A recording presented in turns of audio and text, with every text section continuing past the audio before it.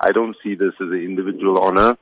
I see this as a honor for the people that I worked with over the years as a student at the university, including the likes of, Kumi Naidoo, who's been murdered in 1988, Pila Nwandwe, an amazing, courageous woman who was a fellow friend and student of mine. And in accepting this honorary doctorate, I accept it on behalf of my generation of activists who sadly would be appalled to see what has happened in our country at the moment. You're speaking about activism at a time where the South African community is rising up in activism against what you have referred to as the current state of politics in the country.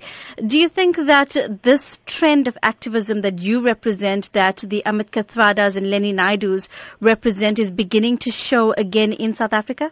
I think that people gave our government the benefit of the doubt when there were weaknesses in the past and delays in delivery. I think our people have been immensely patient. People in rural areas who do not have access to a single light bulb with no electricity, people who don't have sanitation, people who don't have housing and so on. The level of patience people have shown for government to get their act together and deliver has been extraordinary in my judgment. I think the time has come now where people are saying, and particularly younger people are saying, enough is enough.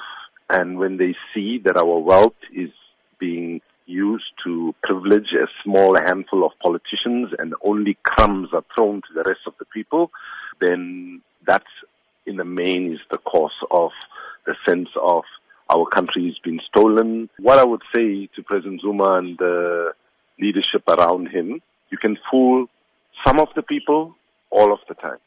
All of the people, some of the time.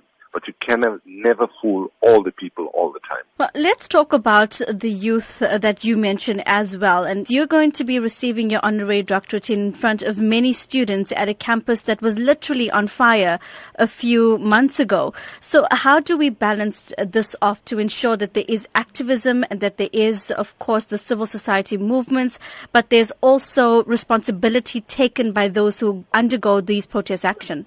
Understand that violence is always self-defeating, that we lose our morality and our moral high ground when in fact we engage in violence, and therefore you have a right to engage in peaceful civil disobedience. I'm not saying that people shouldn't resist. People should resist, including, if necessary, breaking unjust laws, as we did in our history, but the use of violence is something that does not help a cause. And sadly, when you have a president who sings, "Bring me my machine gun" every time, it's not the best leadership role for young people. So I think that we need to understand that peace is a revolutionary idea.